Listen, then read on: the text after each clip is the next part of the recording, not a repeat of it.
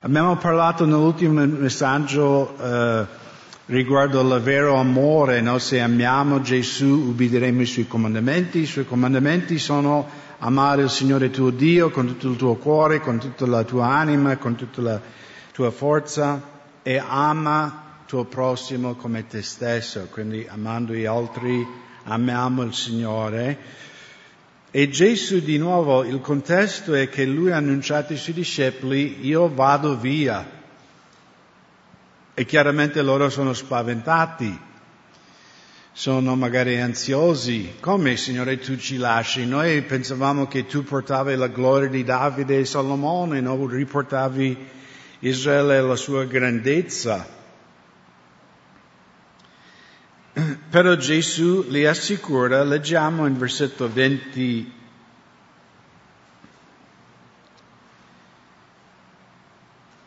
leggiamo dal versetto 23 di nuovo. Se io non mi amo, osservi le mie parole, il Padre mio l'amerà e noi verremo a Lui e faremo dimora presso di Lui. Chi non mi ama non osserva le mie parole e la parola che udite non è mia, ma del Padre che mi ha mandato. Vi ho detto queste cose mentre ero con voi, ma il Consolatore, lo Spirito Santo, che il Padre manderà nel mio nome, vi insegnerà ogni cosa e vi ricorderà tutto ciò che vi ho detto. Io vi lascio la pace, vi do la mia pace. Io ve la do non come la dà il mondo. Il vostro cuore non sia turbato e non si spaventi. Avete udito che vi ho detto, io me ne vado e tornerò. Se voi mi amasti, vi rallegresti perché ho detto io vado al Padre, poiché il Padre mio è più grande di me. Ora ve l'ho detto prima che avvenga, affinché quando avverrà crediate. Non parlerò più molto con voi, perché viene il principe di questo mondo e non ha nulla in me. Ma questo accade affinché il mondo conosca che io amo il Padre e che faccio come il Padre mi ha comandato. Alzatevi e andiamo via di qui. E quindi Gesù ha dichiarato, io vado via, il Padre manderà il Consolatore, lo Spirito Santo che verrà dentro, non vi lascerò orfani. E poi in versetto 27 Gesù parla che ci lascerà la sua pace. Ok? Voi sapete già, no, che nella cultura ebraica si salutava, come si salutava nel mondo ebraico? Shalom, no? Cioè la pace di Dio sia con te. Come anche i musulmani dicono, no? Salam alaikum, la pace di Dio sia con te. E nella cultura ebraica, quando uno ti diceva shalom, non è che lui diceva peace, fratello, no, come hippie. Quando ti dicevo shalom era una benedizione, cioè era come una preghiera quasi.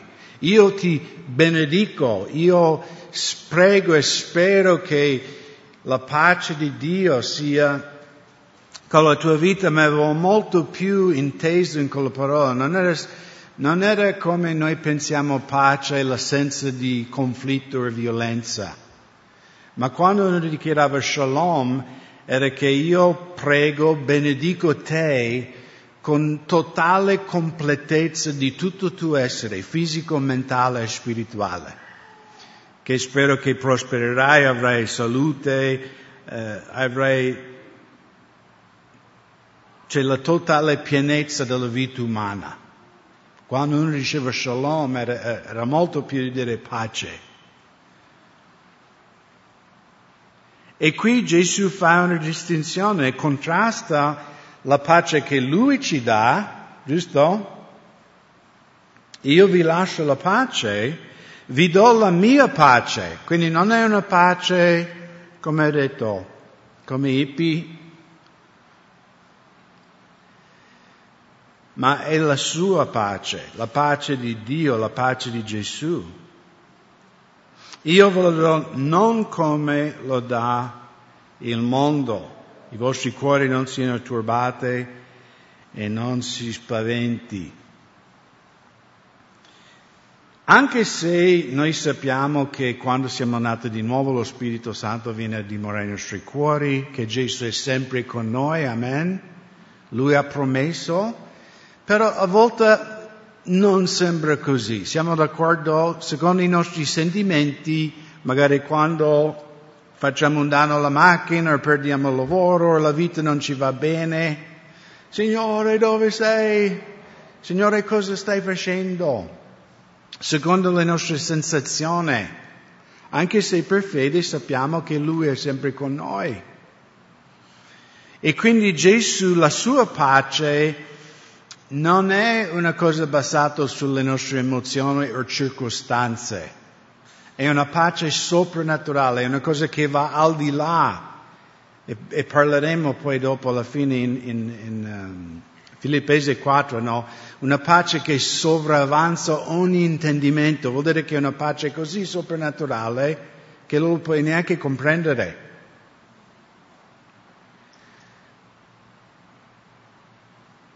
E abbiamo tutti visto, purtroppo, la fine che sta facendo l'Afghanistan, no?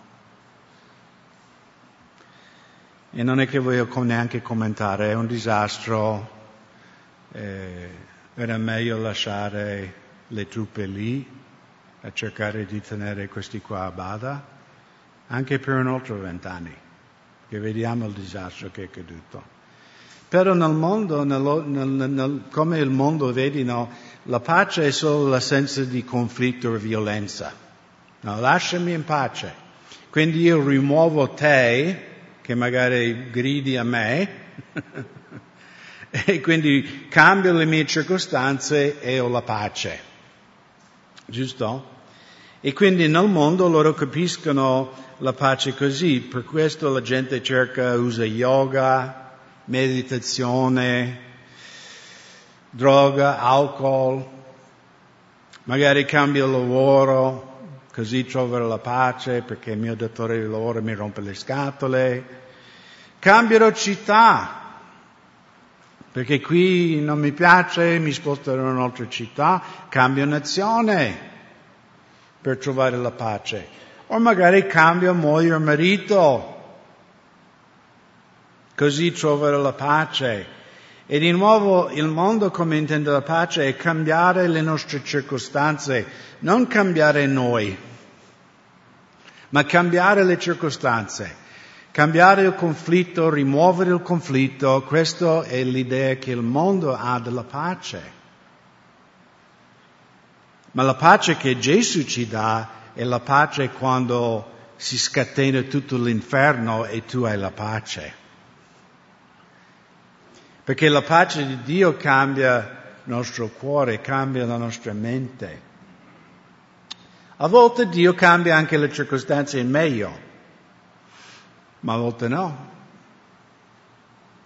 E per questo Paolo parla di questa pace che sovravanza ogni intendimento, perché non ha una spiegazione umana.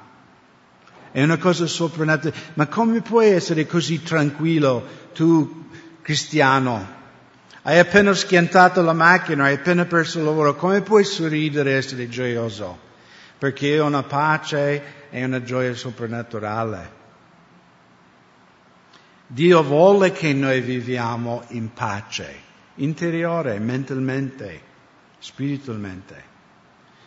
E ci sono vari passi, perché la Bibbia, no?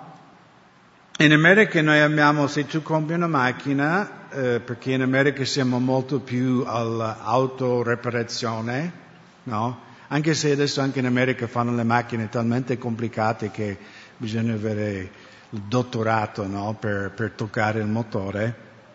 Però quando io crescevo, quando avevo le mie prime macchine, tu andavi in un ricambio auto e potevi comprare proprio questo manuale del tuo modello di macchina. Per dire, la prima macchina che avevo era un Camaro del 69. Tutti voi giovani siete gelosi, io lo so. Ma veramente questo era nel 78, quindi era solo un bidone che avevo 10 anni, a quei tempi. Ma c'era tutta l'istruzione come smontare il motore, come smontare il cambio, come cambiare frizione, freni, tutto quanto. Era il manuale per quella macchina. E qui noi abbiamo il manuale per l'essere umano. La Bibbia è un libro istruttivo, ci insegna come vivere in questa vita.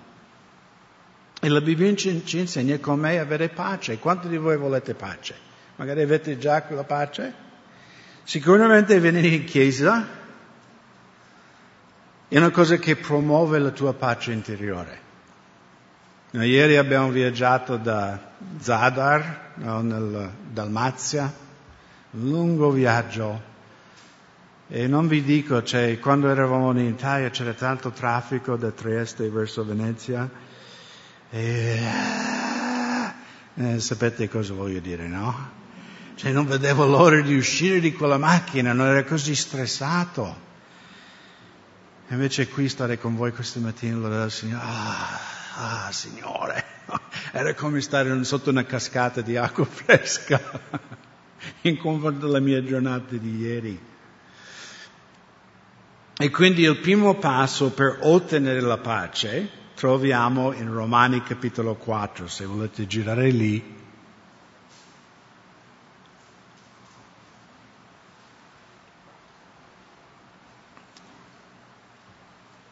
E qui in capitolo 4 l'Apostolo Paolo sta parlando di Abramo. Come Abramo ha creduto Dio e ha ottenuto la giustizia da Dio. Ok? Quindi è un lungo discorso, più o meno tutto il capitolo 4, quindi non leggeremo tutto, cominceremo versetto 20, ma per farvi capire Paolo qui sta parlando di Abramo. Okay? Quando quando Dio ha promesso ad Abramo, tu avrai un figlio miracoloso, Isacco, ridere. Neppure dubitò, Abramo non ha dubitato, neppure dubitò per l'incredulità riguardo alle promesse di Dio, ma fu fortificato nella fede e diede gloria a Dio. Di nuovo ricordiamo come erano le circostanze di Abramo. Quanti anni aveva il povero Abramo? Era molto vecchio. La parola di Dio dice che sia Abramo che Sara erano tutti e due fisicamente incapaci di avere figli. Sara aveva già passato la menopausa e Abramo non era più fertile neanche come uomo, fisicamente. Infatti la Bibbia dice che Abramo era morto sessualmente parlando, non poteva avere figli.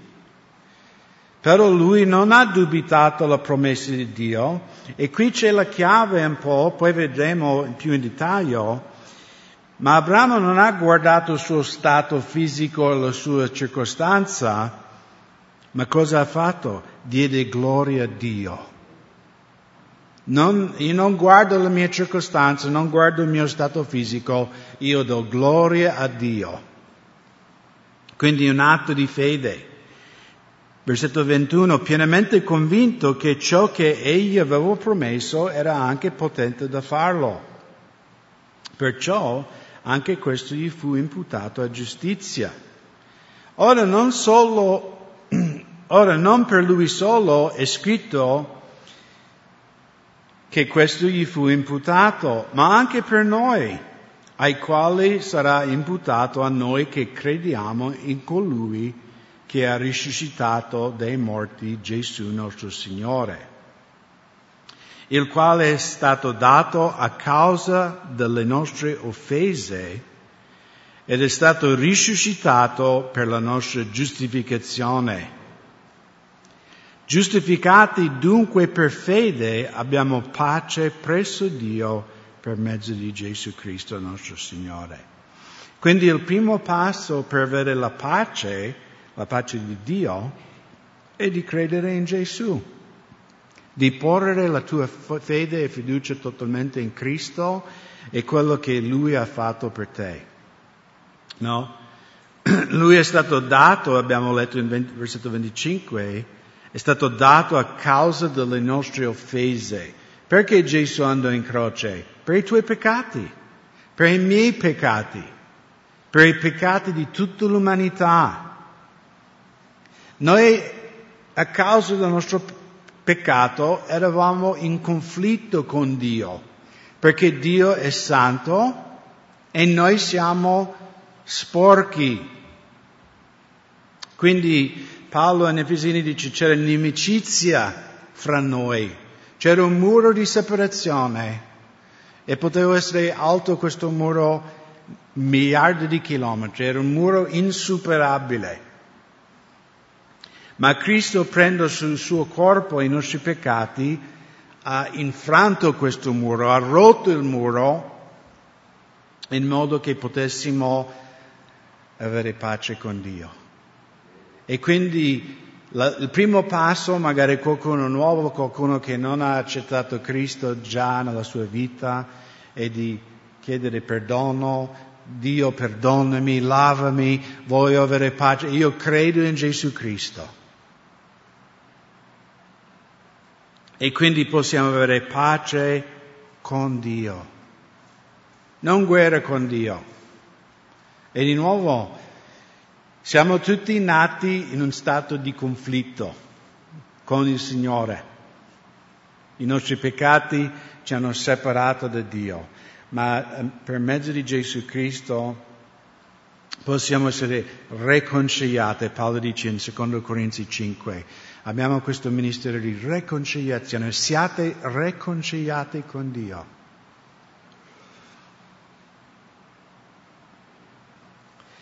E quando siamo riconciliati con Dio, possiamo avere la pace di conoscere che i nostri peccati sono perdonati. E questa è una grande cosa. Voi sapete che io negli Stati Uniti non sono stato un chirichetto.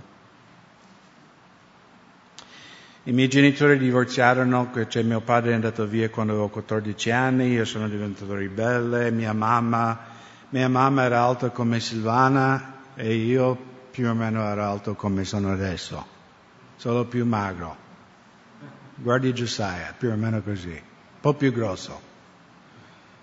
Quindi mia povera mamma, tu non esci questa sera, io esco. Non c'era mio padre per dire tu non esci. C'era mia piccola mamma. E ho fatto passare veramente le pene dell'inferno a mia povera mamma, che ricevevo telefonate di ospedale, della polizia. Ma nello stato di Washington, dove io sono nato e cresciuto, c'è una legge che quando tu hai 18 anni, loro cancellano tutta la tua pedina finale? Scusate, ancora sono in viaggio dalla Croazia. La tua pedina penale. No, fedina penale. Ci siamo? Abbiate pietà di me, fratelli. Io sono stanco ancora. Io non devo più fare le vacanze. Fedina penale. Viene cancellato. Bianco. Poi non è che avevo ucciso nessuno, non mi fraintendete, non avevo fatto rapine armate, piccole cretinate che fanno a volte i giovani, però io avevo una fedina penale, diverse cose. Nello stato di Washington dice 18 anni, caro Craig Quam, ti daremo un nuovo inizio, cancelleremo ogni cosa, tu avrai 0. E a 18 anni puoi cambiare la tua vita, puoi non infrangere la legge e noi scorderemo tutto quello che hai fatto prima di 18 anni.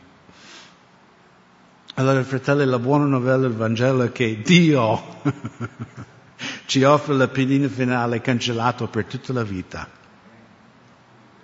Come che non avessi mai fatto niente, anche se ne abbiamo fatto tanto. Quindi la pace di sapere che i miei peccati sono perdonati, che la mia vita con Dio è a posto, che io sono pronto per andare da Lui. La pace di sapere che abbiamo la vita eterna.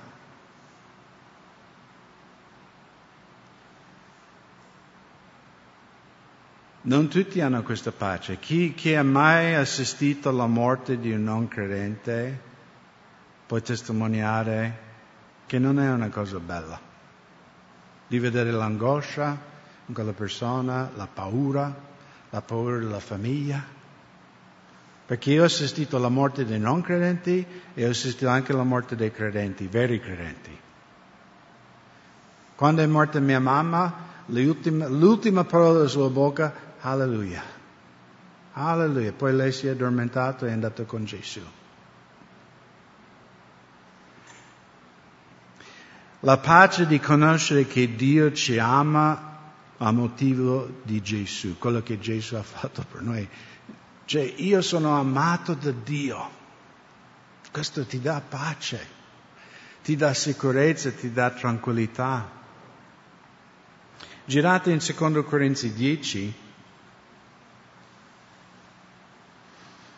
Quindi il primo passo per avere la pace è fare pace con Dio, che facciamo attraverso Gesù. Poi quando siamo credenti dobbiamo imparare come camminare in quella pace. E di nuovo il pace del mondo ha senso di conflitto. E a volte anche noi credenti pensiamo che la pace è così, no? Allora devo rimuovere quello che mi toglie la pace. In 2 Corinzi 10, versetto 3 e versetto 5, qui Paolo ci scrive di questa guerra, questo conflitto spirituale in cui ognuno di noi ci troviamo. Infatti, anche se camminiamo nella carne, non guerreggiamo secondo la carne, perché le armi della nostra guerra non sono carnali, ma potenti in Dio a distruggere le fortezze, affinché distruggiamo le argomentazioni ed ogni altezza che si eleva contro la conoscenza di Dio e rendiamo sottomesso ogni pensiero all'ubbidienza di Dio. Ok, Paolo tante volte usa la guerra come per spiegarci le cose spirituali, no? Gesù tante volte usa agricoltura per insegnarci cose spirituali e Paolo quando parla del conflitto in cui noi troviamo contro Satana e i suoi demoni, usa la figura della guerra, no? Efesini 6, no? Rivestiti con l'intera armatura di Dio, il casco, la cintura, lo scudo, la spada. E qui lui dichiara, anche se noi camminiamo in questa carne, così ci sentiamo caldi questa mattina, giusto? Noi non combattiamo con la carne. E purtroppo tante volte combattiamo con la carne. O combattiamo contro la carne, contro un altro umano. Quando tante volte la realtà è una cosa spirituale, non è una cosa umana fra me e il mio collega di lavoro, o parente o qualcuno. Il conflitto ha radici nel mondo spirituale. E Paolo dice che Dio ci ha dato armi. E sono potenti queste armi per distruggere le fortezze. Okay, quindi di nuovo abbiamo la figura di battaglia, di castelli, di fortezze che in Italia ne abbiamo, giusto? Questi edifici massicci, fatti dai romani, fatti dai Zellini, fatti di tanti potenti. E quali sono le fortezze nella vita di un cristiano? Allora Paolo ci definisce. Argomentazione, no? Ogni altezza o ogni cosa che si eleva contro la conoscenza di Dio e ogni pensiero, quindi il campo della battaglia è qui fra le orecchie. Satana viene, insinua, spara le sue bugie, spara i suoi dubbi nella nostra mente. E cosa abbiamo letto riguardo Abramo in Romani 4? Anche quello, no? Che lui non dubitò, anche se il suo corpo era morto, ma diede gloria a Dio.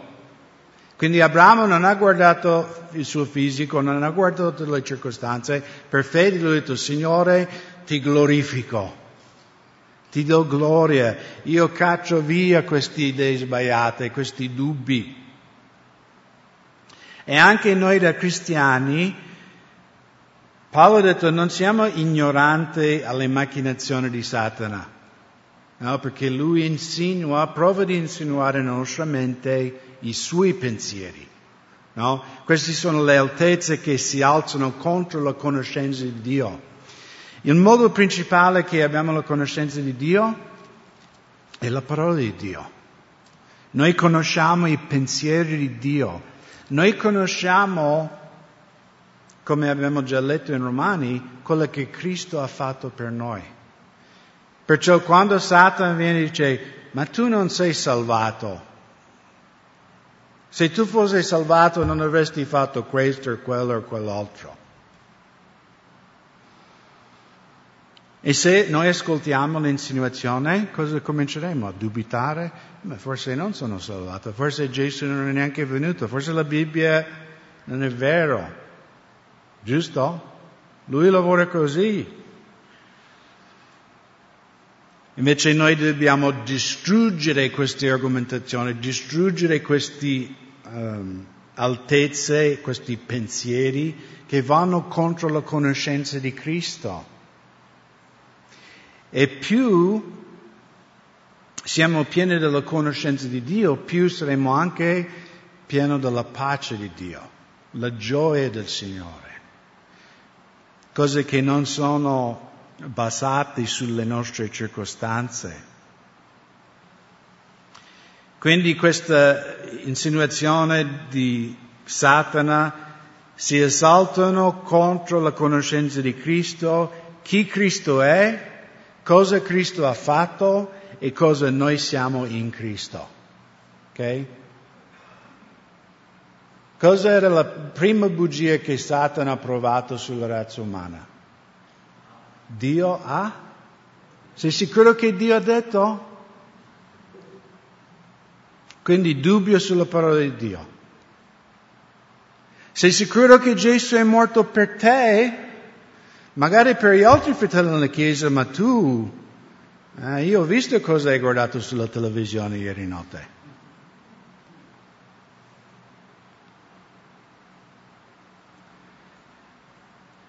Quindi Satana vuole farci dubitare chi è Dio, quello che Cristo ha fatto per noi e quello che noi siamo in Cristo.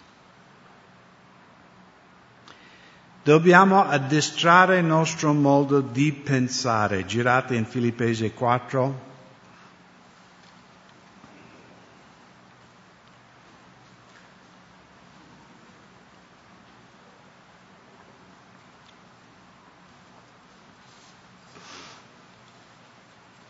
Filippesi 4, versetto 4.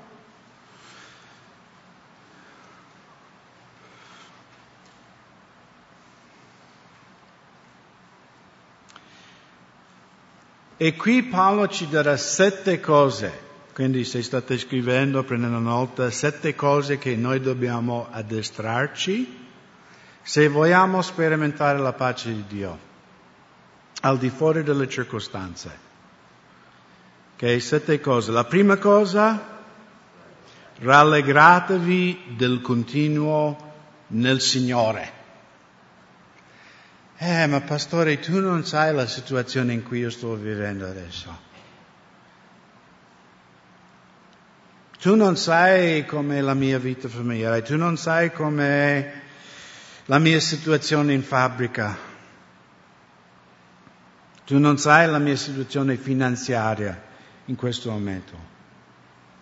Ma Paolo non ha detto rallegratevi in base alle vostre conti in banca, così è scritto. Rallegratevi perché avete un matrimonio perfetto, Rallegratevi perché la vostra situazione lavorativa è perfetta?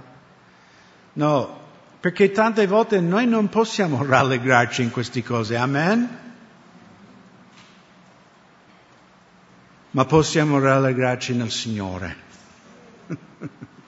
Anche se abbiamo un lavoro terribile, una vita familiare terribile, una casa terribile, finanze terribili, eccetera, eccetera, eccetera, posso rallegrarmi in Gesù, che sono salvato, i miei peccati sono perdonati, sono figlio di Dio e ho la vita eterna. Tutto questo passerà, tutto effimera. E un giorno io sarò con mio Signore davanti al suo trono e tutto questo passerà. Quindi non possiamo rallegrarci sempre nelle circostanze della vita. Se ci dà un bonus al lavoro, no? Però quanto durerà quella gioia? Un giorno, una settimana? Ma possiamo sempre rallegrarci nel Signore. E poi la seconda cosa? Farlo ancora. Io ripeto, rallegratevi. Che prima rallegratevi nel Signore e non hai fatto abbastanza, farlo ancora. Quindi farlo anche al di là di quello che tu pensi che dovresti.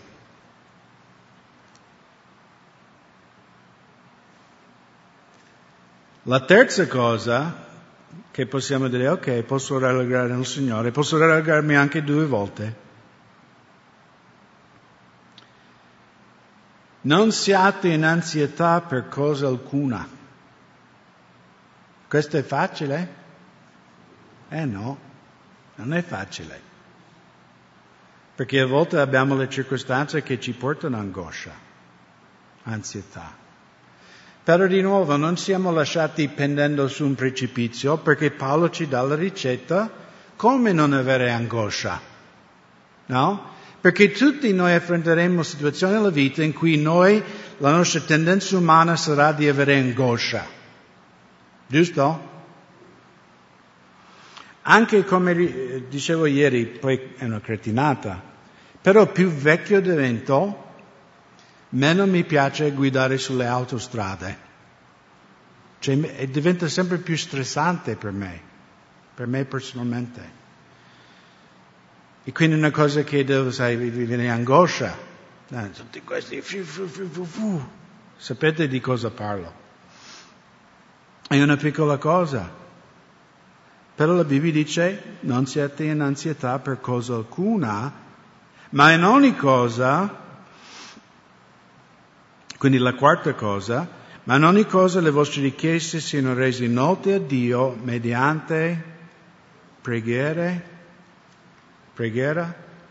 suppliche con ringraziamento. Quindi 3 cose, perché di nuovo succede circostanze, angoscia, è naturale, ma qual è la nostra reazione? Meditiamo sull'angoscia, ruminiamo l'angoscia finché andiamo fuori di testa, o subito andiamo in preghiera? Preghiera è un altro modo di dire parlare con papà.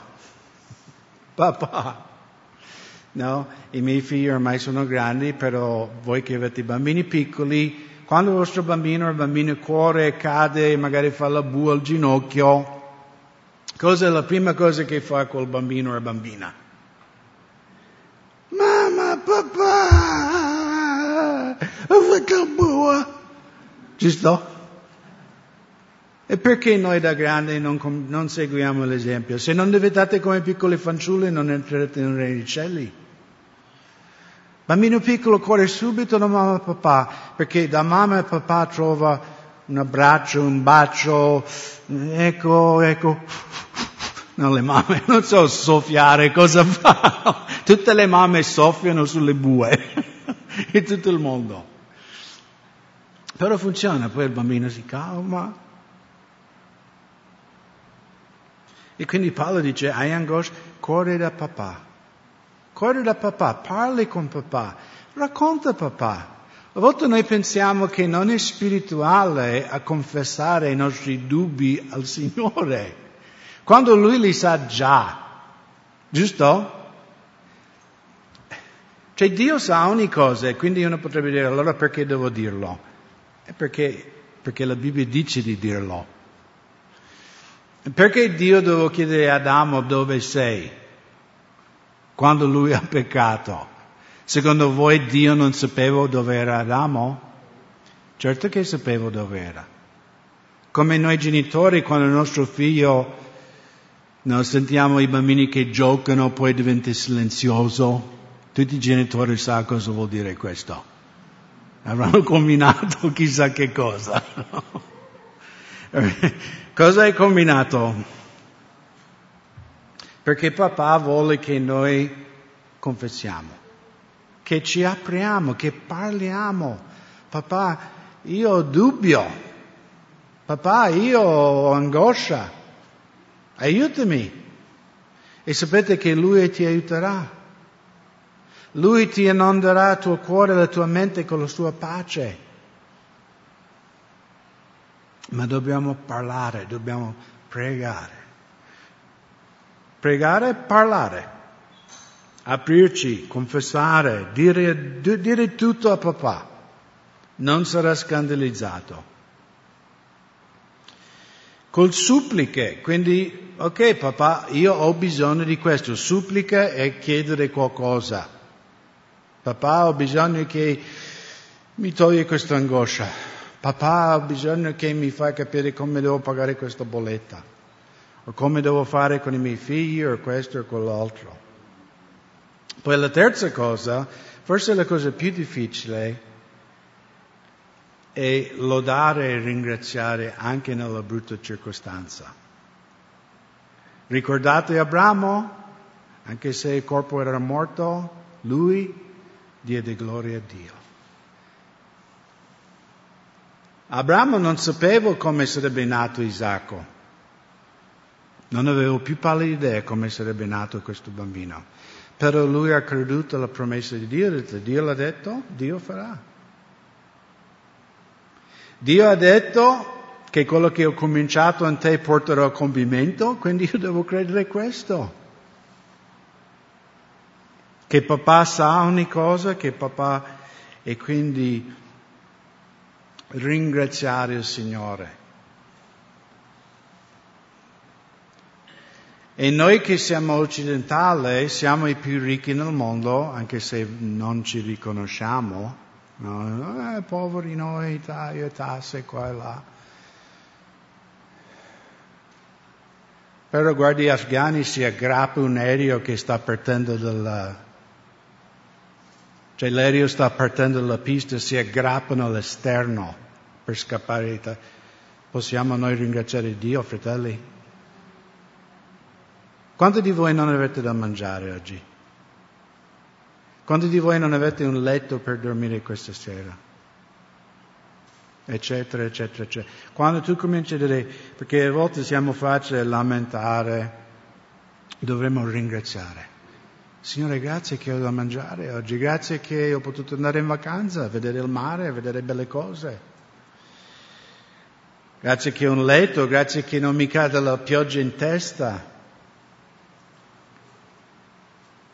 Perché quando tu cominci a meditare su tutte le benedizioni che Dio ti ha dato, se rifletti bene, già gioia comincerà a traboccare dal tuo cuore. Già la pace di Dio riempirà nella tua mente i tuoi pensieri. E Paolo poi in versetto 10 dichiara, no? E la pace di Dio, che sovranza ogni intelligenza, custodirà i vostri cuori e le vostre menti in Cristo Gesù. Quindi il cuore, le emozioni, che le emozioni sono molto ballerine, e anche la vostra mente, quindi i pensieri. Se mettiamo in pratica di rallegrare nel Signore, farlo un'altra volta, quando abbiamo la tendenza di avere angoscia, di andare in preghiera, suppliche, e ringraziamento, la pace di Dio che sopravanza ogni intendimento riempirà i nostri cuori e la nostra mente in Cristo Gesù. E poi la settima cosa, che è in versetto 8, quanto al rimanente, fratelli, tutte le cose che sono veraci, tutte le cose che sono oneste, tutte le cose che sono giuste, tutte le cose che sono pure, tutte le cose che sono amabili, tutte le cose che sono di buona fama, se vi è qualche virtù, vi è qualche lode, pensate a queste cose. Alcuni di noi dovremmo solo spegnere i social media per avere più tranquillità. Sai, ho letto in Facebook che c'è la variante Omega adesso. C'è Delta adesso. No. Ma non è vero. Anche io mi rendo conto a volte, perché essendo un pastore vuoi essere anche aggiornato a cosa succede nel mondo. Però l'altro giorno guardavo le notizie in America e dopo leggere tutte queste notizie, ma che me lo fa fare? Cioè io leggo queste cose e poi sto male. Faccio a meno.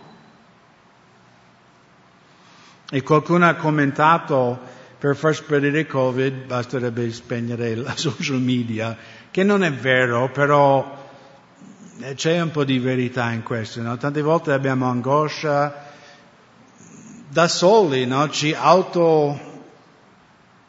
non voglio dire medichiamo, ma dove sono i nostri pensieri? No? Se noi pensiamo solo sulle cose brutte, sporche, violenza, avremo pace? No. No, Paolo dice, pensate alle cose veraci, oneste, giuste, pure, amabili, di buona fame, la parola di Dio, le lodi di Dio. E poi Paolo conclude in versetto 9, quelle cose che avete imparato, ricevuto, udito da me e veduto in me, fatele, e il Dio della pace sarà con voi. E quindi dobbiamo, se non sperimenti la pace di Dio, devi addestrare il tuo modo di ragionare. Devi rallegrarti per fede come Abramo nel Signore. Non importa la tua circostanza, tu cominci a lodare Dio, tu cominci a ringraziare il Signore che hai da mangiare oggi. Perché io sono il primo di essere lamentoso. La pasta non è cotta alla perfezione. Però per dire, quando vedo la circostanza di altre persone in confronto con le mie, di cosa ho di lamentare? No, io devo solo lodare Dio dalla mattina alla sera. Dalla mattina alla sera. Grazie Signore per tutto quello che mi hai dato.